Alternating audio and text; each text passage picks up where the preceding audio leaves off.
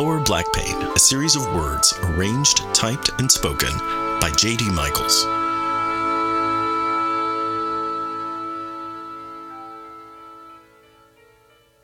Somewhere in Peru, an aged school bus with no working windows, all permanently open or closed, roughly winds its way along a jungle road, picking up villagers on their way to or from the market. Loaded with baggage and animals and children and laughter, it is a loud, bumpy, and uncomfortable ride, yet so much a part of the community that every passenger experiences a warm familiarity. So last week, I could have squeezed my way onto that subway train, surrounded on all sides, hands full of grocery bags, deeply engaging my core to keep my face from pressing up against the window. Instead, I chose to wait 10 minutes for the next train because I just couldn't do it. The doors opened at the station and there was about a foot of space left in the car. I did not experience a warm familiarity, although it was 92 degrees, and I suppose standing shoulder to shoulder is as familiar as strangers get. But I just couldn't. I believe that I am middle-aged now.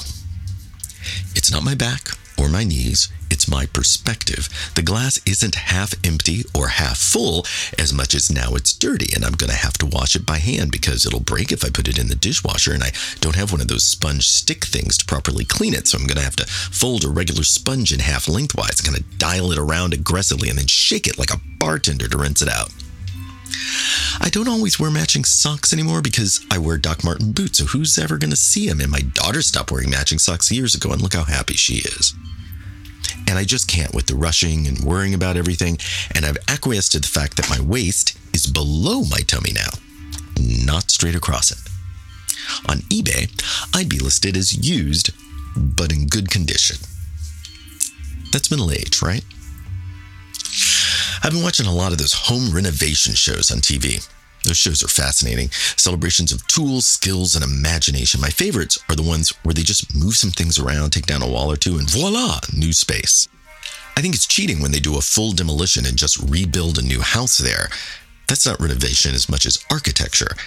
It seems like cheating the demo route because you're just destroying old and making new, not improving on what's there already. If you take it all down to the studs and build something different, it's not as impressive when the people who live there come back and say, I don't even recognize that it doesn't even look like the same house. Because it isn't. Sure, the house can have good bones, but we're more than our bones. Okay, well, yes, I see it as a metaphor. I do. Yes. We all have good bones. And we can renovate ourselves without replacing ourselves. The earth has good bones. There's a lot to work with, some really great features, impressive details, a natural flow. Seeds are planted, flowers spring up, and then Jack Frost brings his demolition crew to blank out everything. But we don't get all new trees every spring. The planet builds upon itself, expanding the growth of the years before, thriving less on reinvention than evolution. Age doesn't demo youth. It feeds into it, deepening its roots. Youth gets stronger and smarter with every passing day, able to weather the winters and cherish the summers. And then, when we no longer require any more discouraging hot and crowded commutes, we can toss out all that urgency we never really needed and make room for the pop hits of 1973 and those 10 minutes we have on the platform until the next train arrives at the station. Lower Black Pain is a Michaels Adams initiative and a Cabs Everywhere production.